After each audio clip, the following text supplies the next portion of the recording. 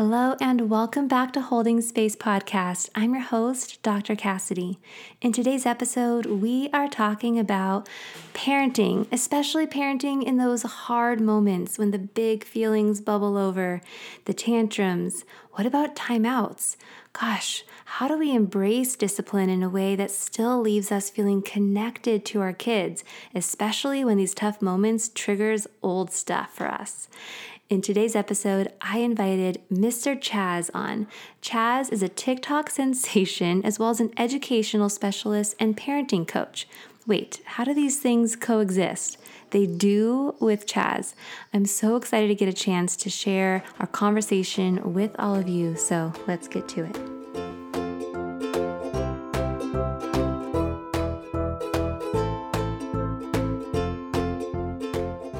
You're listening to Holding Space Podcast. I'm your host, Dr. Cassidy Freitas. I'm a licensed marriage and family therapist, mom to 3, and I support mamas just like you who want a supported, loving, and rested postpartum so that you can flourish in that first year with baby. In this podcast, I'm sharing my conversations with perinatal experts from around the world and with parents who've been through it. While I hope that this podcast is supportive to you, it is not a substitute for seeking help from a licensed health provider. I'm so glad you're here. Let's dive in.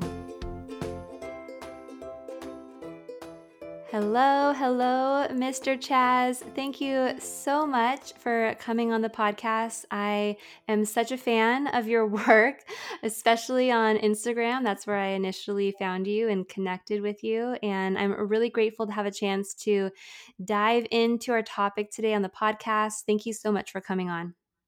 No problem. I'm excited to be here. Also enjoying your content as well. So I'm super pumped for this conversation.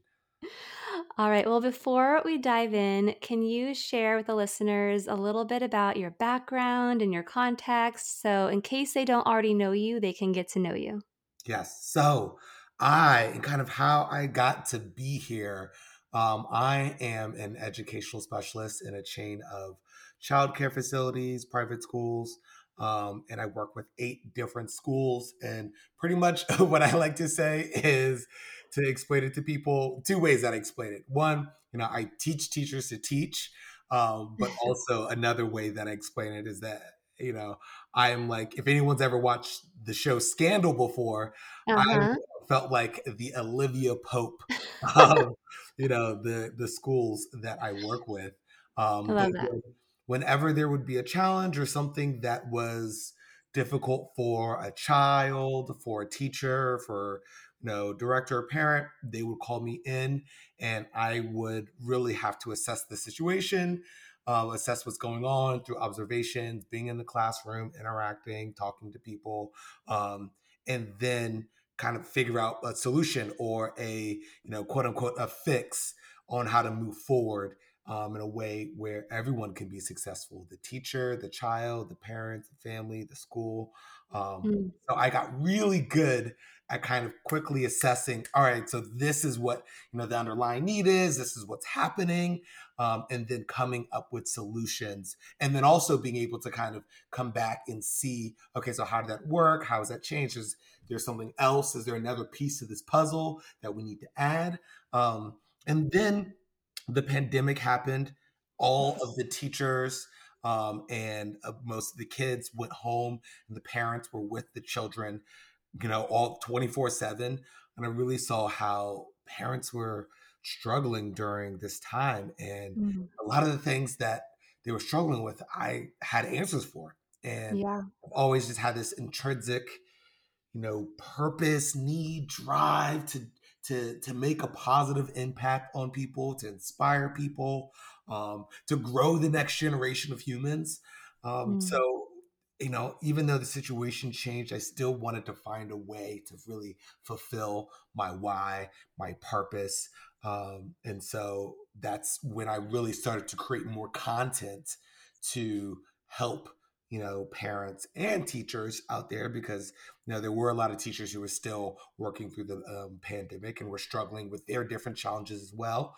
Um, and so that's kind of how we got there. It all blew up. It started on TikTok. It blew up on TikTok. it started to blow up on Instagram. I have over, I think maybe like 170,000 on TikTok, 100,000. You can add being a TikTok star to your CV. Like that's I mean, and what I love about it is you truly are bringing you're so it's so accessible the way that you are sharing information, whether it's just like the daily struggles and the deep struggles, right? And you're making it really accessible, and I love that. And I think that the pandemic, I mean, gosh, so devastating in so many ways for so many. But I think that one of the things that has kind of come from it is a lot of these parenting resources that are oftentimes being are for you, like your work with these schools, you work with these individual families, a lot of therapists that work with families behind closed doors, but all of a sudden they're stepping into this space and offering information at a much larger level, which is making it that much more accessible and kind of demystifying some of these ideas around parenting resources. And so I'm so grateful to have gotten a chance to connect with your work. I found you on Instagram, and your videos, which are so informative, but also just so easy to watch and so accessible. So I'm so excited for you and for all the parents who are getting to know you and will then also get to know you through this podcast. So one of the things that you said that was just really speaking to my love language. I'm a family therapist, so that means basically that I look at each individual in the context of the systems around them. And absolutely, that's of course your family and your family relationships and the family system. But then it also goes to the other systems that you're a part of, such as your school, the school system, the peer systems, your neighborhood and community systems. And I love what you were describing in terms of the work that you do is about going in and seeing how all of these systems are working together and getting on the same page to support the child, right? So you're looking at the teachers and their relationship with the students and the parents, as well as the parents and their relationship with the school and the kid. So I love that you're a systems worker. You work within the systems. I love that. Yeah, and you know, I talk a lot about seeing the child and understanding the child, and I do focus a lot on children because that is, we adults kind of forget what it's like to be children. But I Mm-hmm. also want to make a point to say that, as I'm going in these classrooms, as I'm talking to parents, that it's not just about what the child needs; it's also about what the adult needs, what's going Yes. on with the adult, the self-talk, the environment that the adult is in, and something that I was able to really see and identify, from the kind of the school's perspective, and for parents listening out there, how it's really important to pay attention to these kind of things, like the culture of a school and the culture that the leadership in the school creates, because so often the the whoever the leader of the school is, whoever the leader is, impacts those teachers and how Mm, they approach their work, and how they even feel about their work, or how they respond to a child. And yeah. a lot of that is created by the culture that the leader creates, um, Mm, and it is passed down from the leader to the teacher and then to the children. um, yeah.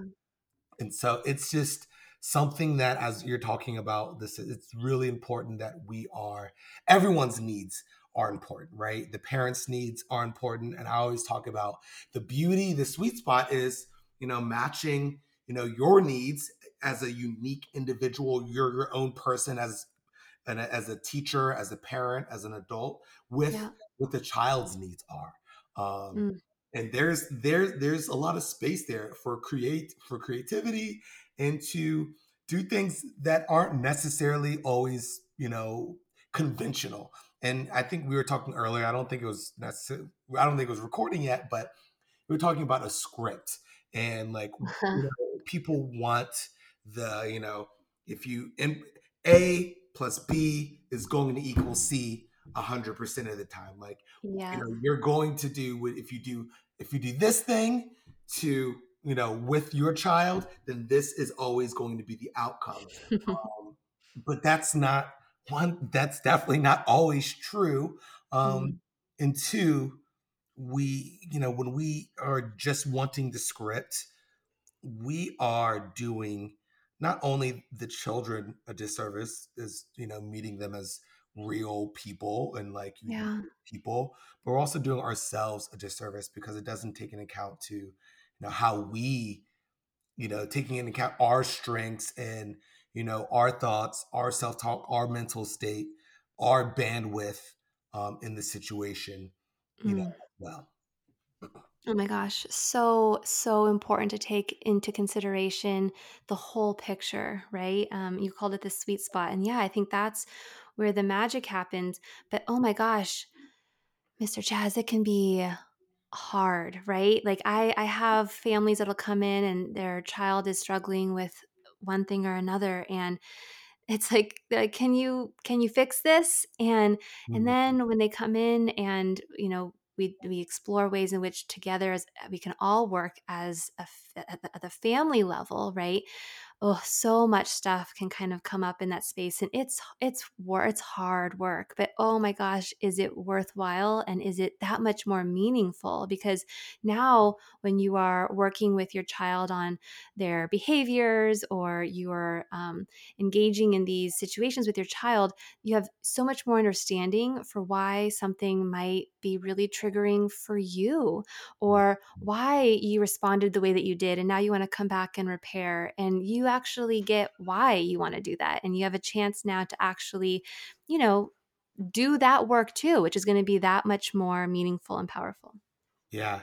You know, so I posted a video, I actually just kind of reposted about, how to, someone asked me a question. It's like, how do I stop my child from running in the street, Oh, I running? saw that. Yeah, I saw that one. And like when I was making the video, I was, initially I was like, okay, let me just go ahead and answer the question and let me just go. I was going to go very direct, but I started the video with more of with the why behind Mm, the strategy the practical strategy that I was going to provide at the end.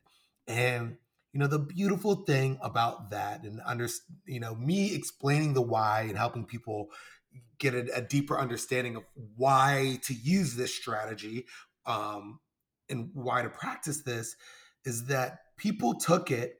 And yeah, a lot of people use the strategy that I put in the video, and they said it was really helpful and was a game changer. But I also got a lot of messages of people kind of remixing the strategy themselves and using it for other yeah. things, not just for crossing, not just for crossing the street or street safety, but for buckling, buckling and unbuckling your seatbelt, for brushing your teeth, for Mhm. so many other things, that we encounter, when we're trying to grow and help develop children, and we're working with children, or just being with children and helping them learn, and we're disciplining them. And Yeah. you know Yeah, and it's so much more empowering when you have taken the time to really understand your experiences, right? And like you said, your bandwidth and the stuff that you bring into parenting, because we all bring our own stuff and experiences, and each child is going to have their own unique needs. And so if we are equipped with understanding sort of the underlying more deeper components and patterns and things that are happening in these moments, we're going to be so much more equipped to handle the situation no matter what it is, for that unique situation and for our unique child. So you mentioned here the word discipline. I yeah, would love to hear how you understand and define discipline. yeah. So when you think about discipline, right, there are, and you think about people who we would say they have discipline or they have self-discipline, they have really two things. That discipline is predicated off of two things: off of a reason to be disciplined. They have some reason, some internal drive, some kind of like why, something that is meaningful to them. That is why they're doing it. And then they also have a process, a how, on how they're being disciplined. Um, and that's what we want to, and that's really the gift that we're trying to give to children. And a lot of times the misconception with discipline is that it means it's, you know, there's the line of, discipline is teaching, a disciple is a person who is a receiver of teachings, not a person who's a receiver of behavioral consequences. And when we think of, things like punishment as a part of discipline, then Mm. really what we're trying to do here is, in terms of the reason, we're trying to give them a reason not to do something, as Mm-hmm. opposed to giving them a reason to do something. And usually with the punishment, when we're the one imposing those punishments, the reason not to do the thing is because of us, right? Right. Because we're going to punish you, we're going to make you suffer, we're going to make you feel bad, if you do that thing. So we become the reason why you may not be doing the thing, and that doesn't even always work. A lot of times Yeah. it doesn't work. But even when it does, in the short term work, and you get like, you feel all good, like I disciplined you, I punished you, and now you're not doing the thing that I asked, that I, didn't want you to do. But the thing about it is, at some point, you're not going to be there, right? Mm-hmm. Whether it's you're not there when, they're at school, or they're outside, they're playing with their friends, or they're hanging out with their friends, or they go off to college. At some point, you're not going to be there. We can count on that. So the reason for them to be disciplined, which isn't self-discipline, it's you as an external, person threatening them to not do something, you know, that reason gets taken away. And so Yeah. now, and that's, we have there's the common thing that we always hear of the people who were in really strict households, their entire life, and they were sheltered, whatever, they weren't able to do things, they didn't have any freedom, and then they go to college and they lose their minds, and they're not able to handle, the freedom, or able to, because it's the first time that there is no self-discipline. It's Right. only, the parent or the authority figure who is, watching them, which isn't always going to be there. And don't we want people who are intrinsically motivated to, Yes. do the right thing, Right. to, to be a good person, to be a good friend to their friend, to, to work for their goals, not because, your parent or authority is going to punish you or ground you if you don't study for your test, but because you have a goal that you want to reach, and this is a part of your plan that we've helped, we talked to you about, we've helped, this is something that we care about. It's not just our plan that we've given to you of, you're going to be a doctor, or you're going to be a lawyer, you're going to do, X, Y, and Z, which we have a tendency to put on children. But Yeah. no, they are intrinsically motivated by doing. And Yes. this goes into another whole conversation about leaning into a child's strengths, their interests, as opposed to us putting our own interests, or even really trying to meet our needs from the past. Yes. Maybe we didn't have a lot growing up, or we didn't have a lot of money, or we didn't feel secure growing up because of, X, Y, and Z. And if we just would have, gotten straight A's and went to college, then everything would have, turned out better. And we didn't do that. So now we're trying to live through, or, our children. And now you need to be a lawyer so that you don't have to go through what I went through, but that might not be their path. And Mm. that might not be what intrinsically motivates them. And we talk about, the quarter life crisis. It used to just be midlife crisis, but now, quarter life crisis, midlife crisis. And a lot of where I think that comes from is, we spend so much of our lives trying to please other people, trying Mm, not even paying attention to what pleases us, what is in, what we're motivated by, what lights up our life, what fulfills yeah. us.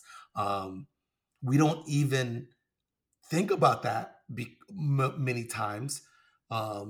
because we're so busy trying to just please whatever authority figures are telling us to do or is the right Mm. thing to do. Can I share a story with you that I think I'm going to tie it to like very early on parenting and a recent parenting experience.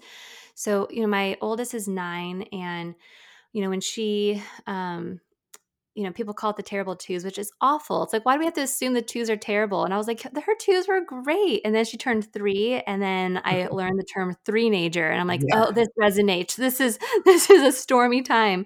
And at the time, I hadn't necessarily done a ton of work around parenting, in terms of like reading books. I was a therapist at the time, but working primarily with adults in the peripartum stage of life. And gosh, I remember the first big tantrum, and I remember thinking and by tantrum, like her feelings, her big feelings bubbled over, right? But I remember thinking like, oh my gosh, this feels really overwhelming to me. I wanted it to stop, and I'm like, well, timeouts, right? Like that's what people do. That's what happened. That's what happened to me when my big feelings bubbled over. And so I put her on timeout. And oh my gosh, I remember the whole time just feeling like there's a little voice in me, there's this little part of me that's like, this doesn't feel right. Like I knew that I felt overwhelmed, right? Like these were all, I was getting all the signals that I probably needed a break. Mhm. Mama needed a timeout, and a break, but it didn't feel right. And so I talked to my partner about it later that night. I'm like, we need to figure out what we're going to do in these moments, because it's happening, right? Like she's not a little baby anymore, and she's got these big feelings.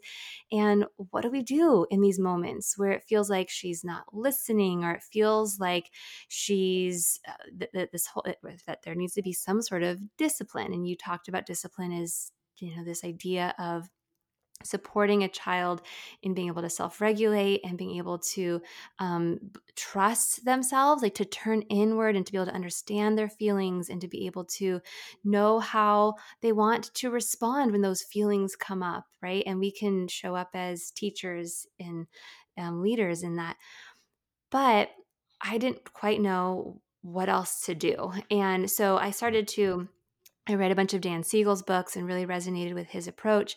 And I found myself thinking, when she's a teenager and there's something big happening in her life and she's having big feelings about it, like, do I want her to do what I did, which was just like shut myself in my room and not want to talk about it, right? Like, because that's kind of what this is similar to, right? It's like you have big feelings. When you have those, for a timeout, you be by yourself, and like that's going to somehow magically teach you how to regulate those feelings and how to understand these feelings.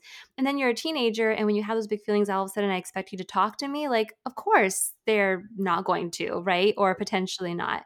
And the other day we went to the mountains and we went skiing. And when I came, she did a class, like a 3-hour class, and I came to pick her up from the class. And the teacher was like, the first 2 hours, she was trying it, and she was right there with us. And then, she came up to me for that last hour and said, you know what? This is fun for some, I think, but I just don't think it's my thing. And I want to take a break and sit down. And the teacher said, okay, yeah, sure thing. And there was this first initial feeling I had of like, oh, like I wish that, and it's totally related to old stuff for me of like, going to ski with friends and not being able to ski and really wanting her to know how to do this skill. And then there was this part of me that was like, how cool. And I shared this with her later.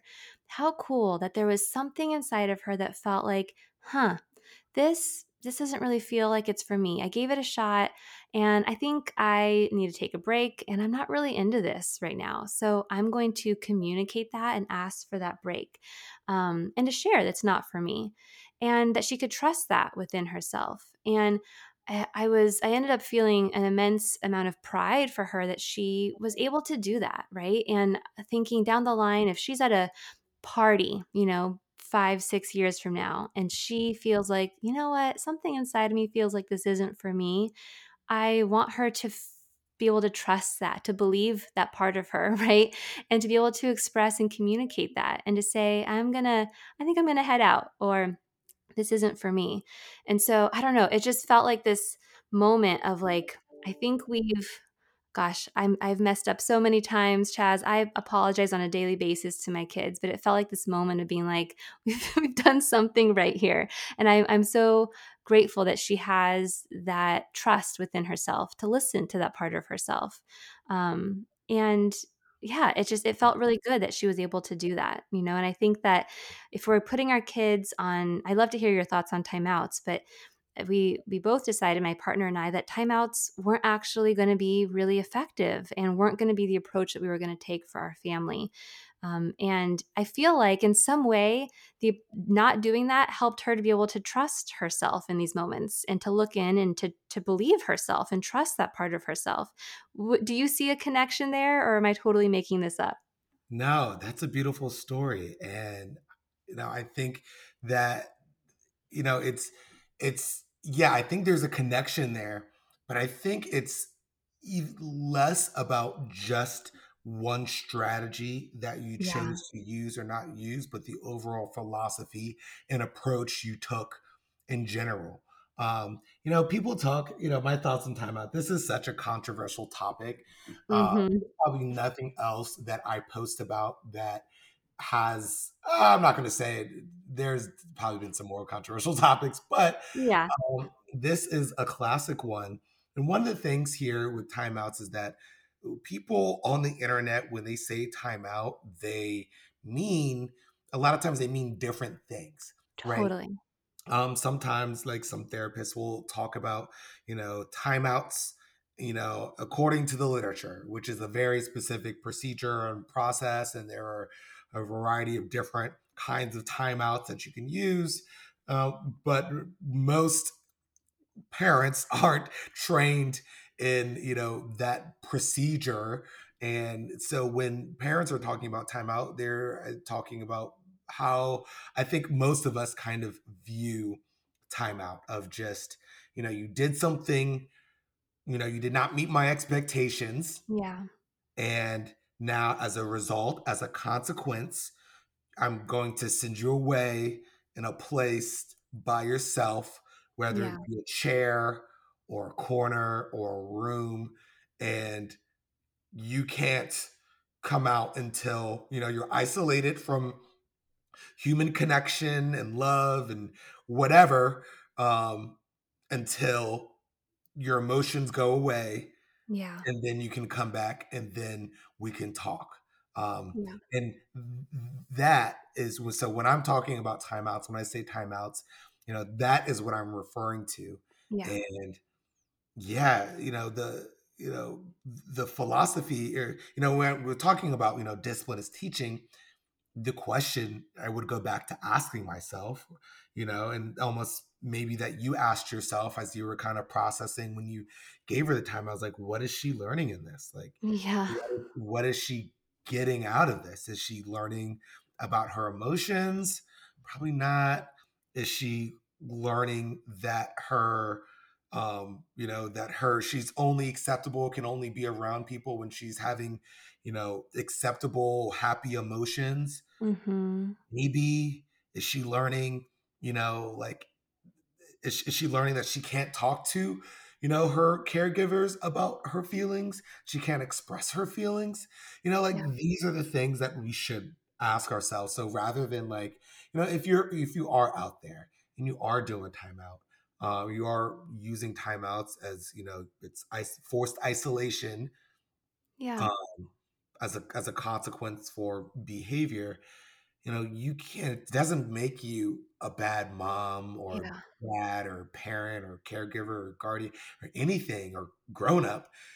you know this stuff comes from, it's, you're probably given timeouts, or No, or like maybe like you were spanked as a child and now you think like I'm giving them a timeout. It's like I wish I had timeouts when I was a child. And so Right. like for it's like I'm really stepping up here with the timeouts, but you can take it a step further, right? I would agree that a timeout, if I had to rank them, right, I would have to say that spanking, hitting your child for them not meeting your expectations or whatever's happening, hitting a child in general is potentially more harmful than a timeout. Yeah. I would not recommend if you're like I'm gonna do one or the other and you can't stop me. Is it gonna be spank my child and timeout? You get to choose. I would choose timeout. But then if it was the choice was timeout Mm. or true discipline, teaching them, helping them Yeah. regulate, projecting safety in that moment. Some children need a hand on the back and just maybe a validation of emotions. Some children need space and just a Yeah. projection of safety and allowing them to feel their emotions and just letting them know that, and maybe not even through words, maybe it's just through, because we communicate so much through Yeah. our body language, our tones, our facial expressions, even just like a even just we Mhm. communicate so much, and so projecting safety using our body language, tone, facial expressions in those moments can Of help letting them know that you're there, right? yeah. That their big feelings aren't so scary to you, right? Or so upsetting to you that you can actually stick around in their presence while they're feeling them. And I know that for me, at that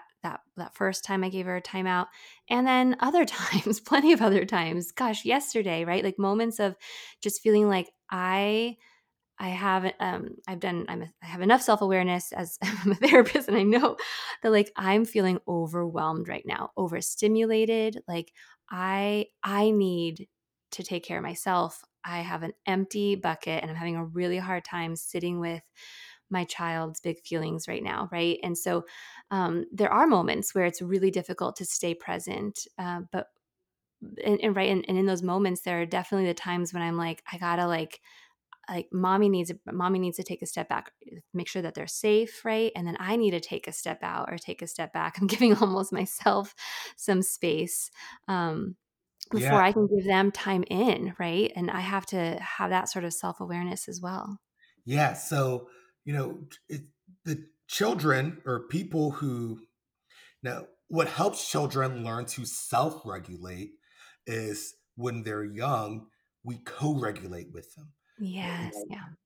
us being there with them and helping them work through and navigate and giving them tools to navigate their emotions, right? And so when we co-regulate with children, then as they grow older, they've had the practice, you kind of worked with them. It's kind of the whole thing of with the training wheels, you were right there with them, you're kind of Mhm. holding them, in the beginning, but as they grow and they, practice with you, they're better able to self-regulate. And how Yeah. does that show up in parenthood or teacherhood? Those moments where you're dysregulated because of, what's happening, negative self-talk, you're frustrated, you're repeating yourself. And so, what helps, you know, you have to be able to self-regulate so that you can co-regulate with them. You Mm. know, when they get dysregulated and it throws us off balance, and we get dysregulated, and then we allow that to just run with the wave of emotions without being aware and self-regulating, pausing, breathing, you know, doing our mantras, and then we add to the dysregulation and it Yeah. becomes a cycle and we are in our amygdalas just, eventually just in fight or flight and just fighting each other. And that's when situations escalate and escalate and escalate. And, there's more and more, divisiveness. You can't guide them or teach them in those moments or in those states. Yeah. And if it's like that all the time, especially as they grow, you won't be able to guide them at all because they will have learned over time that, you know, you're not someone who sees me, understands me, who can, help me with my emotions, who even maybe doesn't care about my emotions. Because every time I have an emotion, it is, you yell at me or punish me for it.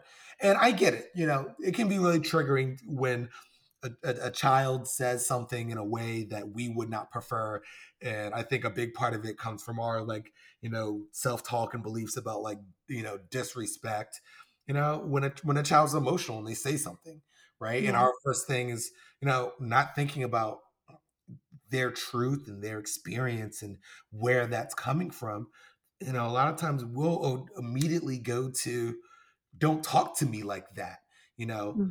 When the way that the child is expressing their emotions likely isn't really the problem here. Yeah. There's a deeper problem. And sure, you can choose, and I think there is definitely time to talk about tone and tact and how they articulate, their emotions. There's definitely time for that, but probably not in the heat of the moment, when that outburst of emotion is really a cry for help, because Yeah. really that's us hanging up on them. Or, as they cry for help, we're picking up and we're yelling at them, causing them to cry more. Yeah. um, as opposed to answering that distress call, hearing them out, and helping them work through. Once we hear, like, where, they're actually coming from, and actually we're really seeing them, we're open to that, then we can help them work through that. Yeah. And we can, there's so many other opportunities to talk about and to practice how we get our needs met, how we ask for things, how we advocate for ourselves. Um, but it's probably not the time when Mm. they're in distress. Like, imagine, so I know I've been talking for a little while, but imagine you're at work, right? Yeah. And you have a grievance. Maybe you felt like someone was harassing you or not treating you fairly, or you felt really offended, or you disrespected, because that's, where that triggers us a lot.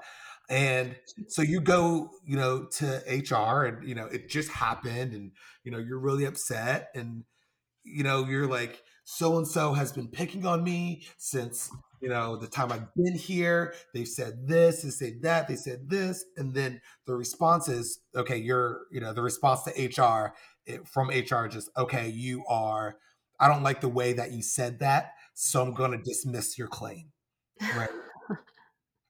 Yeah. That How would would not feel good. That wouldn't go over well. No. Right?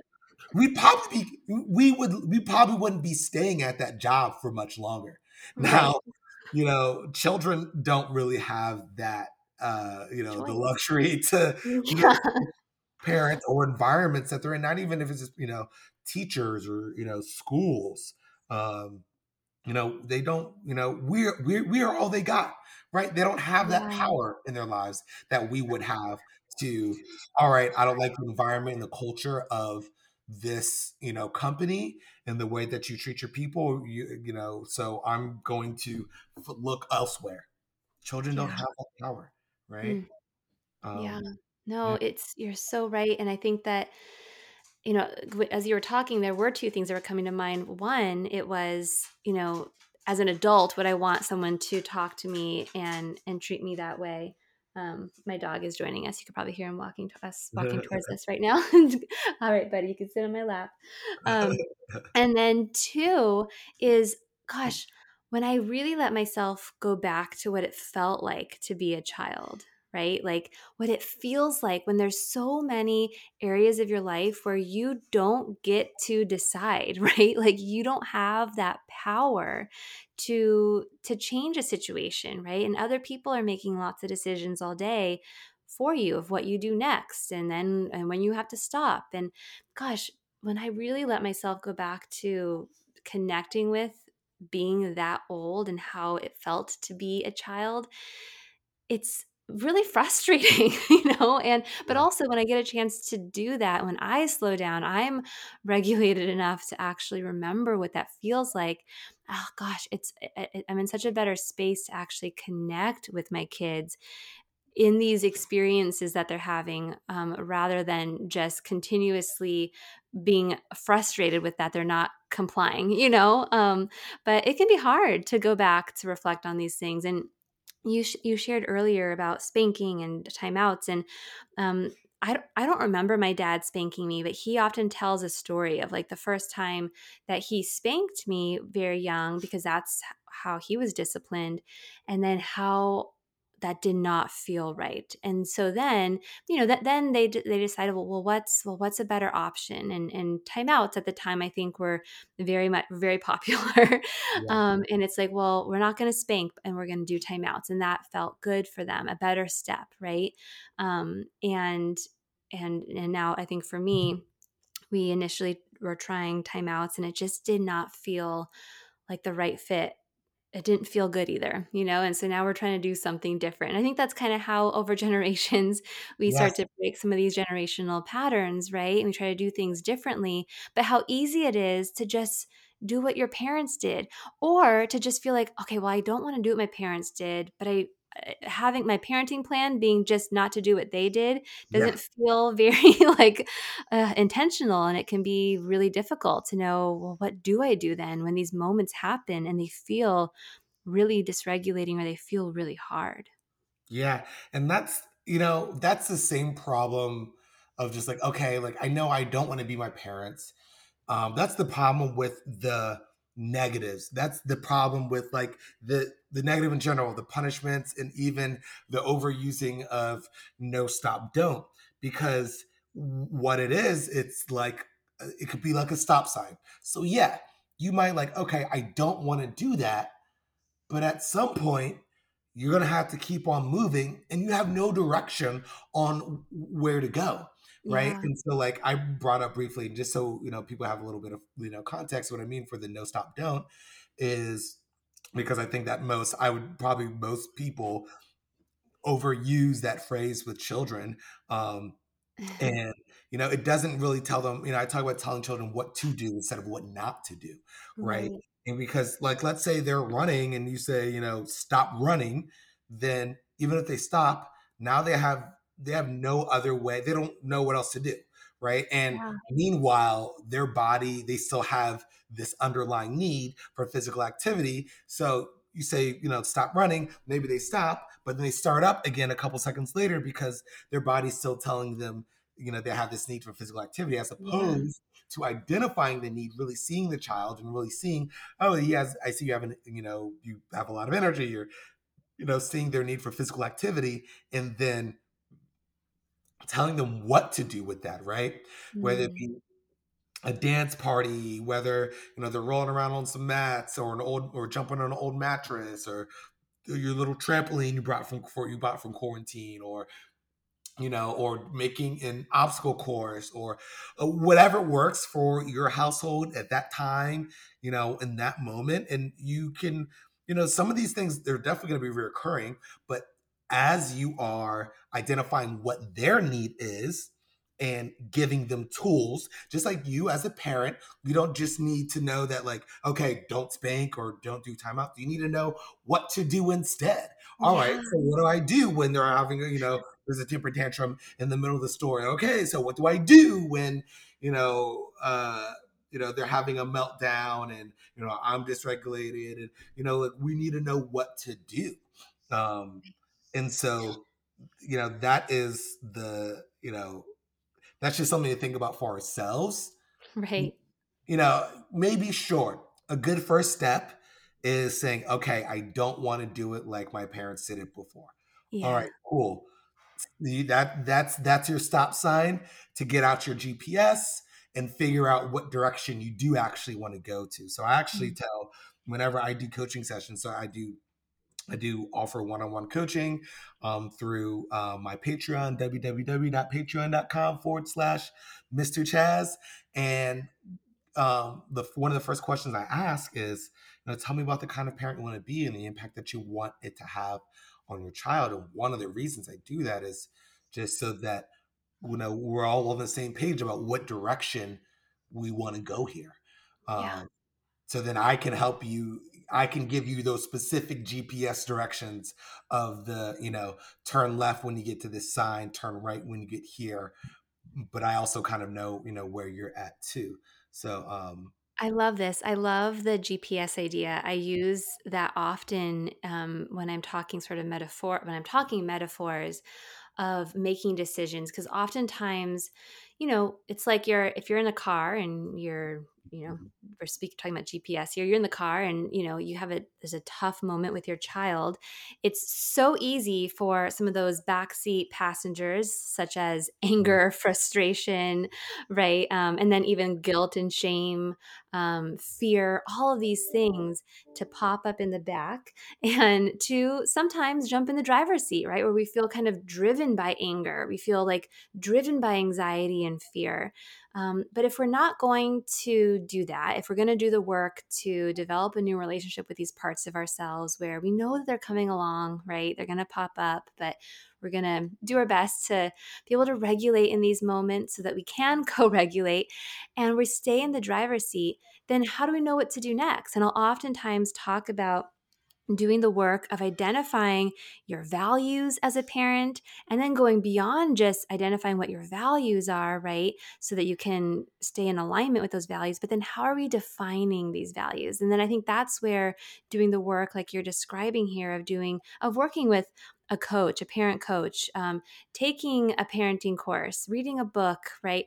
Working with a therapist can support you in then defining what you mean by these values. Like, how does this actually show up in these moments with your children based off of their needs, right? And your unique child, but also taking into consideration your own context, right? And the things that get triggered for you and come up for you, and really being able to understand these things. You're going to go into these parenting moments so much more informed and empowered. So I love that you're using this GPS idea here, because I oftentimes will use this with clients in the context of, all right, you're in the car and all these emotions are coming along for the ride because you're human. We are wired for these emotions.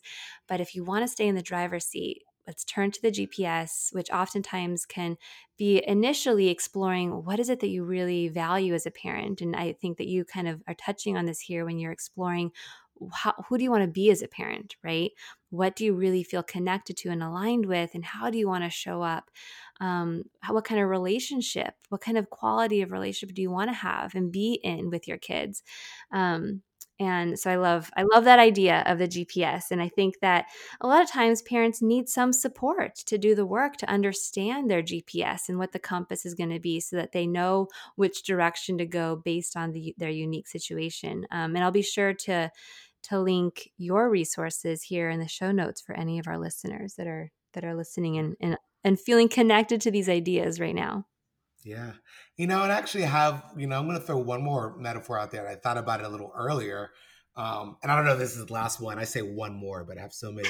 Um, but I think about it when we were talking about breaking cycle, how like your parents, they started with spanking and then they moved to timeouts and then Yeah. decided timeouts weren't for you.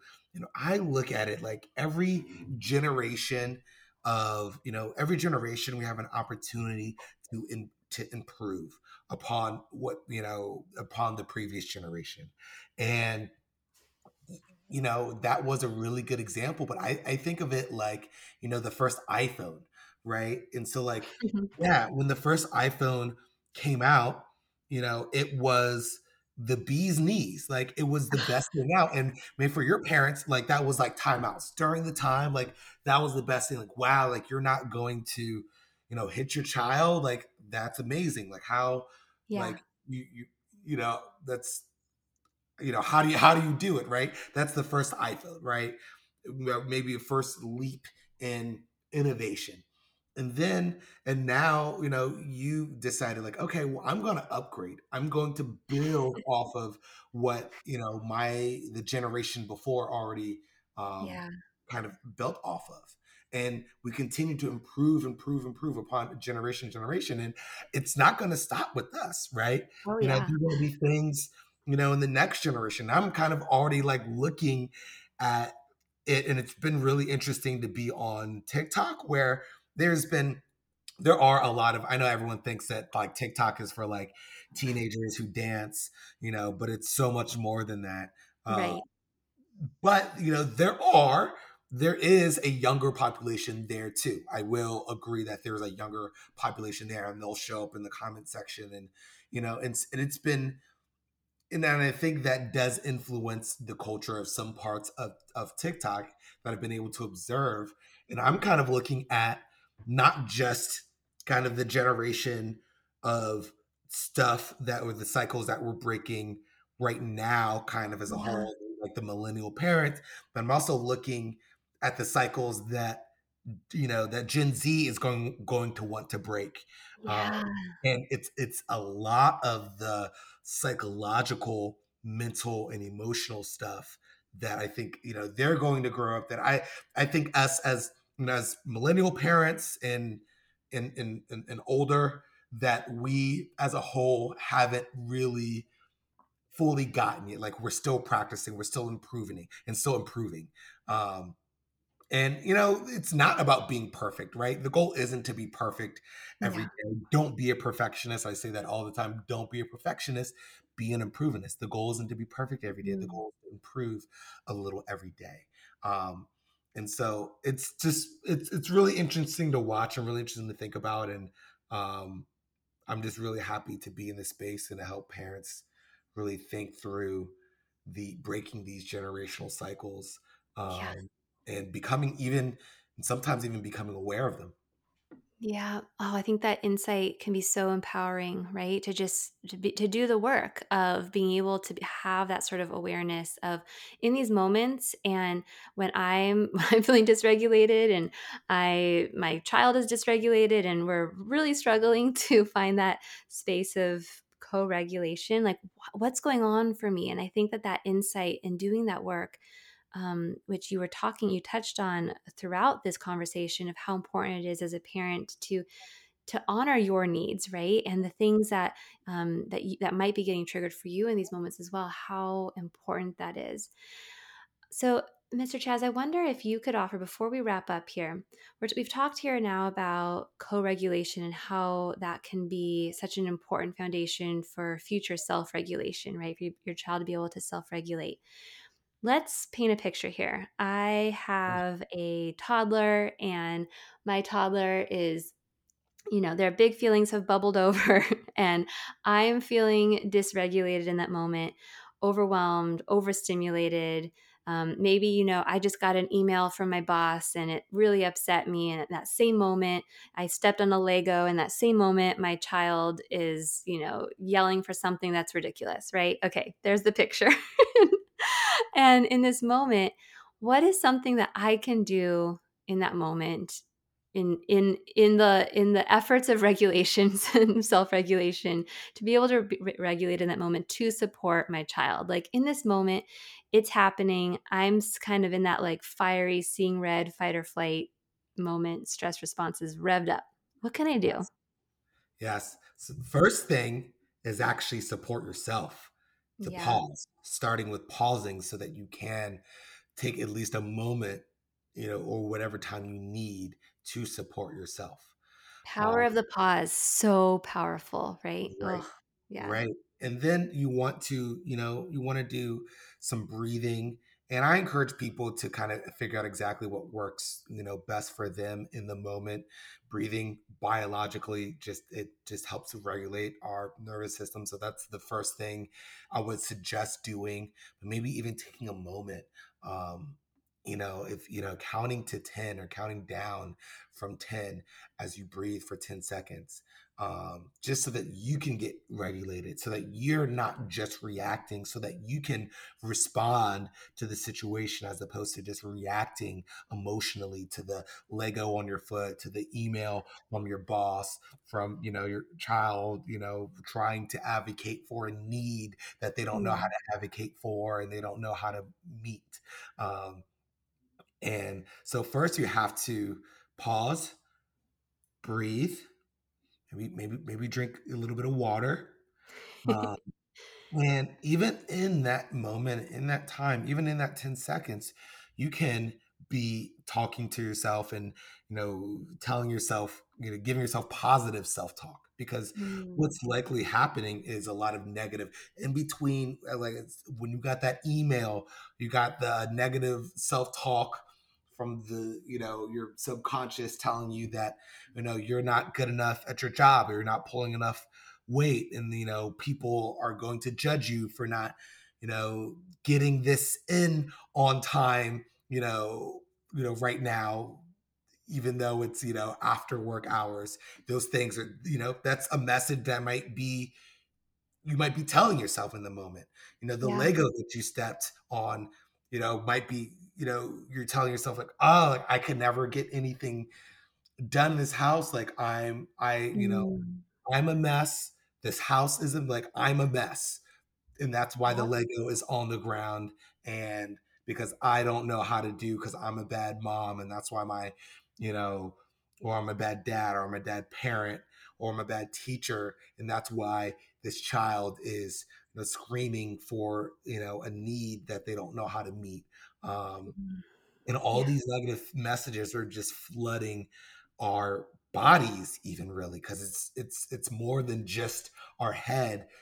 It's our bodies, because it triggers these physical feelings throughout. We'll get washed over with emotions and start to sweat Yeah. and get red, and like, I know the feeling, like, the I overwhelming. do. Yeah. So in that moment, when you're breathing and you're pausing, telling yourself, your child, instead of, my child's just trying to get on my nerves, maybe you're saying instead, my child's having a hard time, they're not trying to give me a hard time, they're having a hard time. Yeah. Instead of, saying that I'm, not going to get the promotion at work, or I'm not good enough at work, telling yourself that you are enough, and allowing yourself to have boundaries with Mm. work. And when you look at emails, and like, okay, look, that can wait until tomorrow, right? It Yeah. can wait until tomorrow. The Lego, like, there's messes happen. There's always an opportunity to clean up. I'm not perfect. Life isn't perfect. The Mm. floor isn't perfect, and that's okay, right?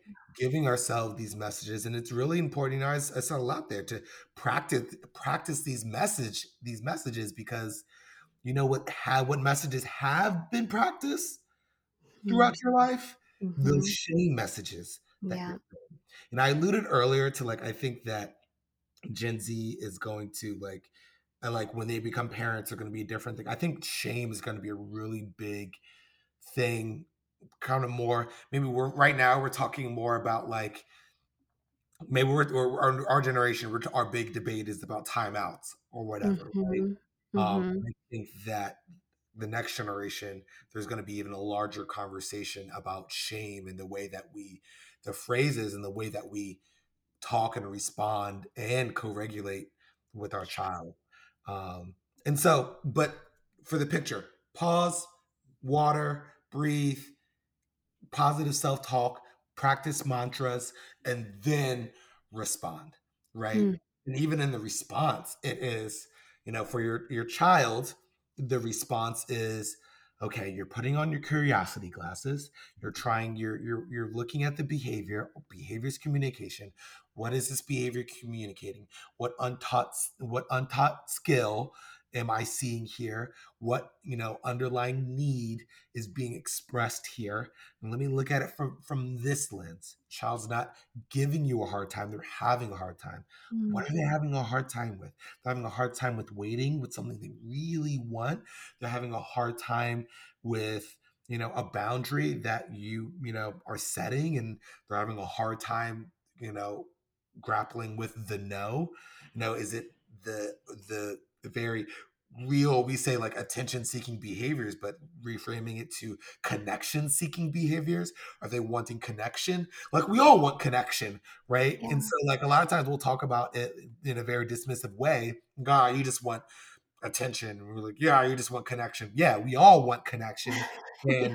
And this child who's only had maybe 12 months, 24 months, 36 months, 48 months of experience on the world. And especially if you have, like, we're calling them pandemic babies, right? Yeah. And they've only had connection for most or all of their lives with, just a few people. You've been the only person they can lean on for that Mm, real human need of connection.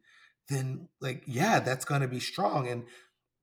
And that doesn't, and again, that doesn't take away your need to, for you to have space, your right. need to, be your own person, and to, maybe even, you know, to get the house clean, on some kind of timeline, or, your need to have some alone time with your partner, or maybe with your friends. Those Both of those needs are very real. And like I Yeah. said at the beginning, it's about figuring out how to match both of those things. It's the marriage of the two, the Mm, marriage of your needs as an adult, as a parent, as a teacher, as a caregiver, and the needs of your child as their own unique individual being, with their mm, own, you know, mhm, with their own mind and soul and footprint in the world. mm. Oh, I love this. I love that you're talking about here. We're getting to a place of curiosity, but before we can get even to that space of curiosity, because curiosity is so powerful in these moments for both our own needs and our child's needs. But in order to get there, we first have to regulate. And you're talking here about the power of pausing, creating some space between yourself and that part of you that just wants to jump in the driver's seat, right? That reactivity, breathing, water, which is helping us create more of that space so that we can turn down the volume on that fight or flight stress response and get back into that space of that other system in our body, which is more about rest and connect. And it's such a better space to be able to embrace curiosity once we get there. So thank you so much, Mr. Chaz, for coming on. This was such a powerful conversation, and there was so much in here that you shared. So grateful. Where can people find you if, after listening, they want a chance to connect more with your work? I know you mentioned the Patreon. Where else can people find you? You can find me on TikTok, Instagram, LinkedIn, Facebook, and it's Mr. Chaz pretty much across the board. On Instagram, it's just Mr. Chaz, MrChazz. On TikTok, it's Mr. Chaz, Mr. Chaz. On Facebook, it's Mr. Chaz space Mr. Chaz. And on LinkedIn, it's Mr. Chaz. And those are the places that you can find me. And again, the Patreon is www.patreon.com/Mr. Chaz. Get access to one-on-one coaching and the weekly conversations that I have with other, experts in the field, and you get to ask your very own questions. So those are the places that you can follow. Oh, and then of course, you can find me on my podcast, Yeah. Mr. Chaz's Leadership, Parenting, and Teaching Podcast. Since if you're out here listening to this podcast, I assume you listen to podcasts, Yep. where you can find me right now. Wonderful. I will be sure to include links to all of these resources and ways to connect with you in the show notes. Mr. Chaz, thank you so much again for coming on. This has been such a joy to connect with you in this way, and I can't wait to share our conversation with all the podcast listeners. Thank you. Great. No problem. It was a joy being here, and I'll see you on Instagram. The gram. The Gram. You've been listening to Holding Space Podcast. I hope you enjoyed that episode. If you did, you might want to hit that subscribe button to be the first to hear when new episodes air. Looking for more support? I teamed up with a board-certified OBGYN to bring you 2 e-courses for expecting and postpartum parents. Head over to the show notes to learn more. Thank you so much for inviting me into part of your day today. I'm so grateful, and I hope you have a beautiful, wonderful rest of your day.